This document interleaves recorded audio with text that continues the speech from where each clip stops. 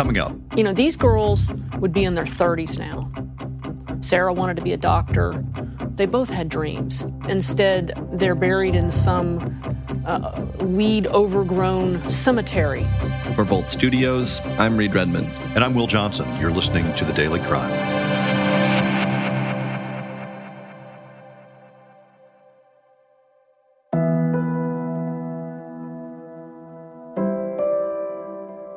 In Dallas, Texas, testimony is underway in the trial of a man accused of killing his two daughters on New Year's Day in 2008. It haunted me. This case has haunted me throughout my career. It was just so senseless.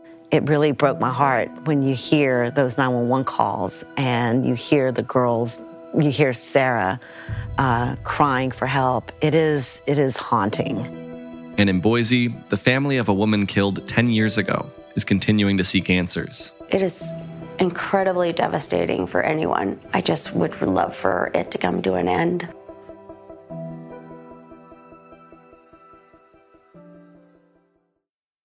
Will, let's start with this trial that's underway in Dallas. You've been looking into the case.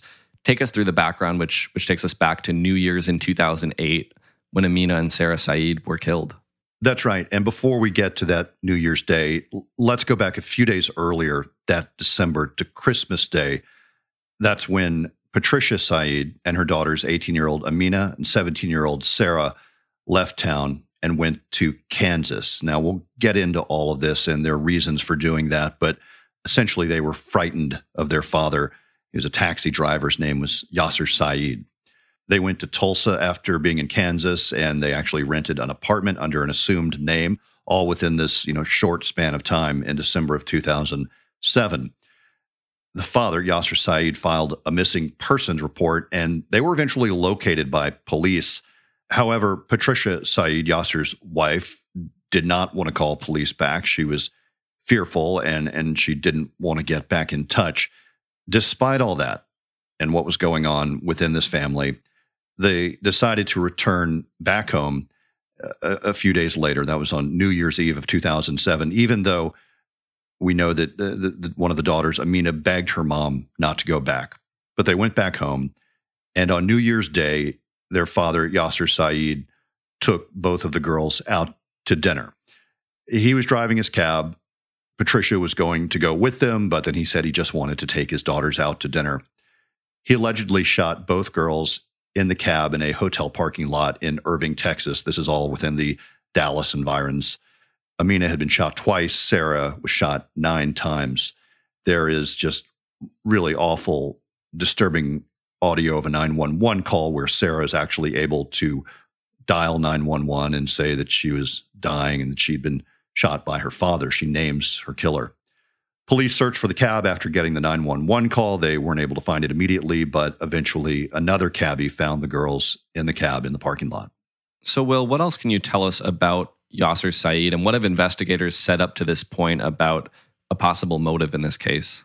Our understanding is that Yasser Saeed was controlling. He allegedly monitored everything that his girls did. There's a lot of video that he's actually taking of his daughters, one in particular where he's videotaping Sarah, his daughter Sarah, at her job. Amina is in the car with her dad, and he's sort of talking about what Sarah's doing. So he's clearly monitoring one of his daughters at work, and there's also videotape of them at home, and quite a few examples of that. In short, the Egyptian-born Saeed was controlling and unhappy about the girls having American boyfriends, and just in general, the Western influence that he was seeing in their lives. So from what our understanding is of the background on this family and the father and these daughters, is that he was losing control of them. I'd like to bring in 2 reporters with our partner station, WFAA in Dallas. Rebecca Lopez is a senior criminal justice reporter. Also, Tanya Iser is a reporter at WFAA in Dallas. She was actually covering crime at the Dallas Morning News back in 2007 and then 2008 when all of this happened. Their every move was being recorded by their father. He was recording everything that they were doing, and sometimes it was just really creepy. And while they wanted to live American lives, he very much wanted them rooted in his traditions. And I do believe that caused a lot of friction between the girls and their father. Well, they were like prisoners. Mm-hmm. They really were. He wanted them, like Rebecca was saying, to live this very traditional lifestyle. But these girls, these were all American girls. Mm-hmm. You know, Amina had a scholarship, a full ride scholarship.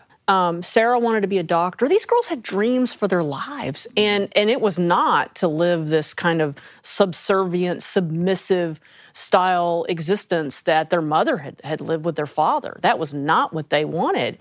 And I think Amina, my sense of it is Amina was the most aware of how dangerous their dad was. It's not an accident that when they're brought back, Amina goes to her boyfriend's house and is like, I'm not coming over to that house. Following the murders, Yasser Saeed went on the run and seemingly vanished. Tell us about that search for Yasser Saeed. Well, he disappeared, and a lot of tips came in over the years. There was speculation along the way that he went to New York City and he was still driving a cab. There were rumors that he might have returned to Egypt. But over the years, again, countless tips. And after 7 years after the murders, he was put on the FBI's 10 most wanted list. And that generated tons and tons of additional tips. Finally, in August of 2017, there was a potential break. There was a sighting in Bedford, Texas, again, outside of Dallas. A maintenance worker there thought he might have seen Yasser Saeed at Saeed's brother's apartment. The FBI agents who got this tip got a search warrant. They went to the apartment. No one was there. There was a patio door open. There were broken branches outside of this patio and a pair of eyeglasses that they found. But it appeared that someone had made a quick getaway. Eventually, they found cigarette butts and a toothbrush and tested it for DNA. Indeed, it was a match for Yasser Saeed. So, they were potentially, on his trail and very close to capturing him. However, after that, he was back on the run. There were more sightings. There was even a sighting on the Canadian border that didn't pan out. Then in August of 2020, investigators started watching a house in Justin, Texas. Now, this home had been purchased in the name of one of Yasser's brothers. They eventually followed the individuals who they saw going into this home, and it turned out to be Yasser's son and his brother, to a shopping center where they saw them throwing away some trash bags outside of the shopping center. Again, they found cigarette butts, other garbage in this trash. They got another search warrant, and the FBI SWAT team went in the house, and Yasser Saeed was arrested after 13 years on the run. And you have to just put this into perspective. This was 30 miles away from where he allegedly killed his daughters back in 2008. Again, here's WFAA's Tanya Iser. I think it's still a little bit shocking to me to realize that he was truly, apparently, in this area, if not the whole time, most of the time. That to me was still pretty shocking. Yasser's son and his brother were arrested, and they were both charged with harboring a fugitive, and Yasser Saeed at the time was charged with 2 counts of capital murder. Just this week, then, Yasser Saeed's trial finally got underway. Tell us about the case that prosecutors were laying out this week. Well, they're painting the picture of a jealous, angry, dangerous man who controlled his daughters' lives. Prosecutor Lauren Black said, quote, he controlled what they did, who they talked to, who they could be friends with, and who they could date. Prosecutors have said that Saeed killed Sarah and Amina because he was jealous and didn't want them dating boys who were Americans. And they've also read a letter just this week that Amina wrote to their history teacher just 10 days before the girls were killed, talking about their father. And Amina wrote, quote, he has simply made our lives a nightmare. He's one man, not God. Amina wrote that she and her sister did not want to live by their father's culture and did not want to marry men from the Middle East, quote, especially men we don't know or love. And in that email, Amina wrote that their father had begun checking their phone records and had threatened to hurt Sarah, quote, very badly if she didn't tell what was going on. Do we have any indications as to what the defense's argument might look like here? Defense attorneys have told the jury they would try to prove that Saeed was targeted by law enforcement because of his Muslim faith and cultural beliefs. Again, I want to bring in Rebecca Lopez and Tanya Iser from WFAA to talk about their thoughts about the defense case in this trial. I think the prosecution's going to present their evidence. I think the defense is going to present no evidence until sentencing. I don't know how you defend him. There's clearly the Sarah names her killer on the phone. They've got his fingerprints.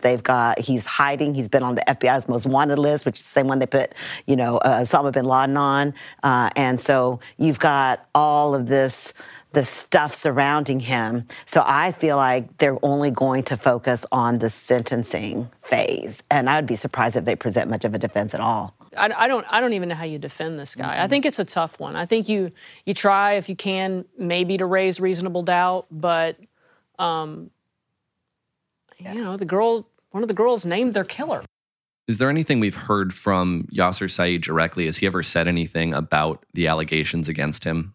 I'm not aware of anything that he has said publicly. I can tell you what Rebecca Lopez has reported on, that she has looked at documents, including a letter that Yasser Saeed has sent to the judge in the case. And it's interesting because I recently pulled some of his records at the jail, and he had been writing to the judge. And in those letters, he barely mentions them, but he obviously takes no responsibility. He is the victim, which is typical of sociopaths and narcissistic people. They don't take the blame for their actions. And again, this is all alleged, but clearly he is not going to take the blame. He is not going to be the one that says, "Oh yeah, I made a mistake." He's just going to stay down the path that he was somehow victimized. You mentioned Yasser Saeed's son and brother were charged. They've both been convicted of concealing a person from arrest. Have they been sentenced as of now? They have. Yasser Saeed's 32-year-old son, Islam, got 10 years for concealing his father, and his 59-year-old brother, Yassine, got 12 years in the case. And Reed, this trial is continuing in Dallas, Texas. For continuing ongoing coverage of the case, you can, of course, go to WFAA.com for more information.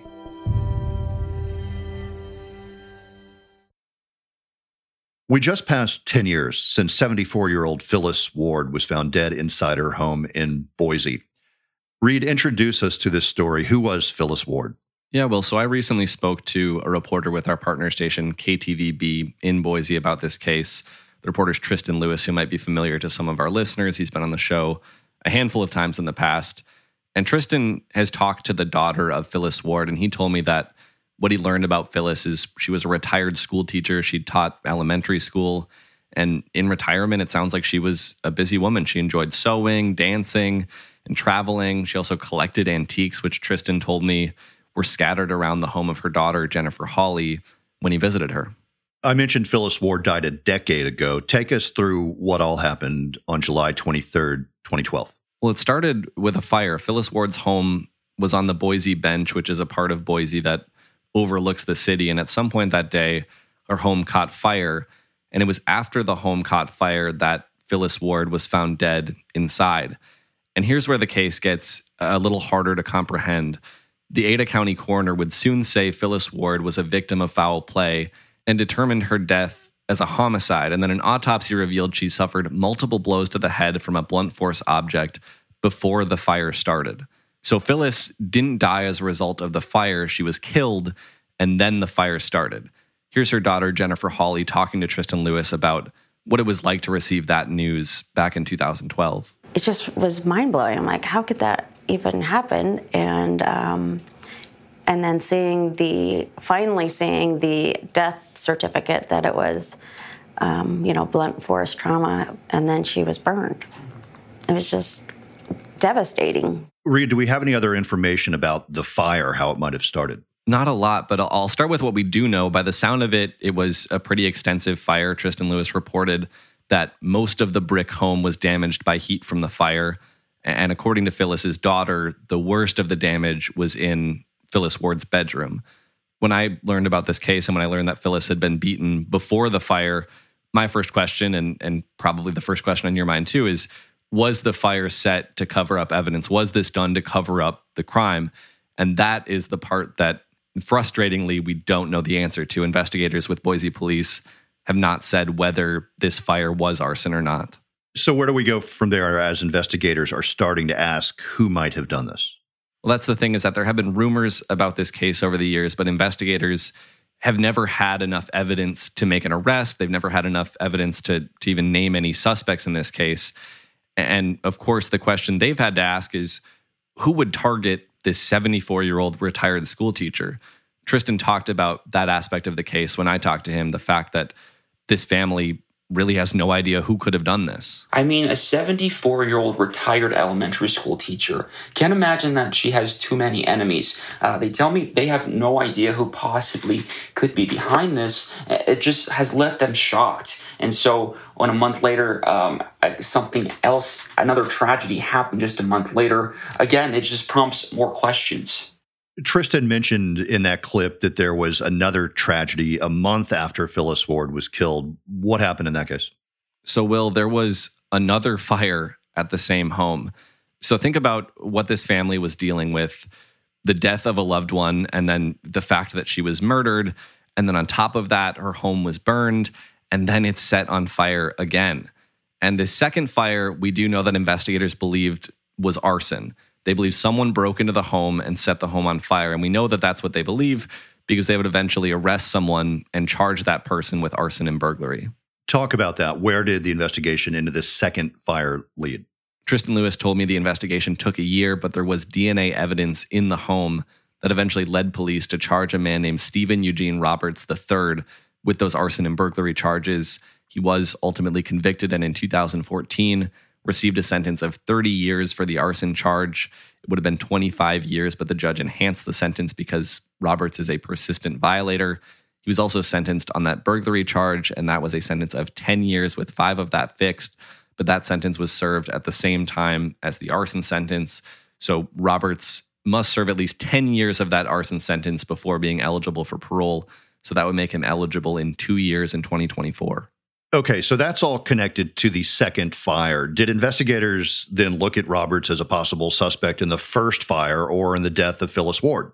Of course, that's something investigators looked into, but they've said they could not find any evidence to connect Roberts to the first fire. Roberts himself has never offered an explanation as to why he broke into the home or set it on fire that second time. And so, as far as the family knows, this second fire was random. It was just a random break-in. It was so violating to me that he would do that to our family. So, Reed, where does that leave this investigation? Where might answers come from? Do we have any idea? Well, as we mentioned, we just passed 10 years since Phyllis Ward was killed. Her case is unsolved. It's still an open case, and her family at least hopes that answers might come as a result of bringing more attention to her story, to her case. Phyllis's daughter recently had a billboard put up in Boise with information about her mom. In her interview with Tristan Lewis, she said investigators do have some new information that may lead them in the right direction, but she didn't give any specifics beyond that. Boise police also didn't share any new details on that, but there could be something going on behind the scenes. So for now, the family and police are just asking anyone who knows anything to come forward. And if anyone listening to this has information, they can contact Boise Crime Stoppers at 208-343-2677. They're just asking anybody with any information to come forward. Even if you spoke to police 10 years ago about this case, Phyllis's daughter Jennifer asks anyone just to come forward again. She really just wants to get some answers to who killed her mother. They don't know if this is going to bring any closure, but she's hoping it just might be able to start the healing process. All right, Reed, thanks for bringing us that story, and thanks to Tristan Lewis at KTVB in Boise, Idaho, for his reporting on that story. And also thanks to Tanya Iser and Rebecca Lopez at WFAA in Dallas, Texas. Thanks for listening to The Daily Crime. I'm Will Johnson along with Reed Redman. We are here 5 days a week, Monday through Friday.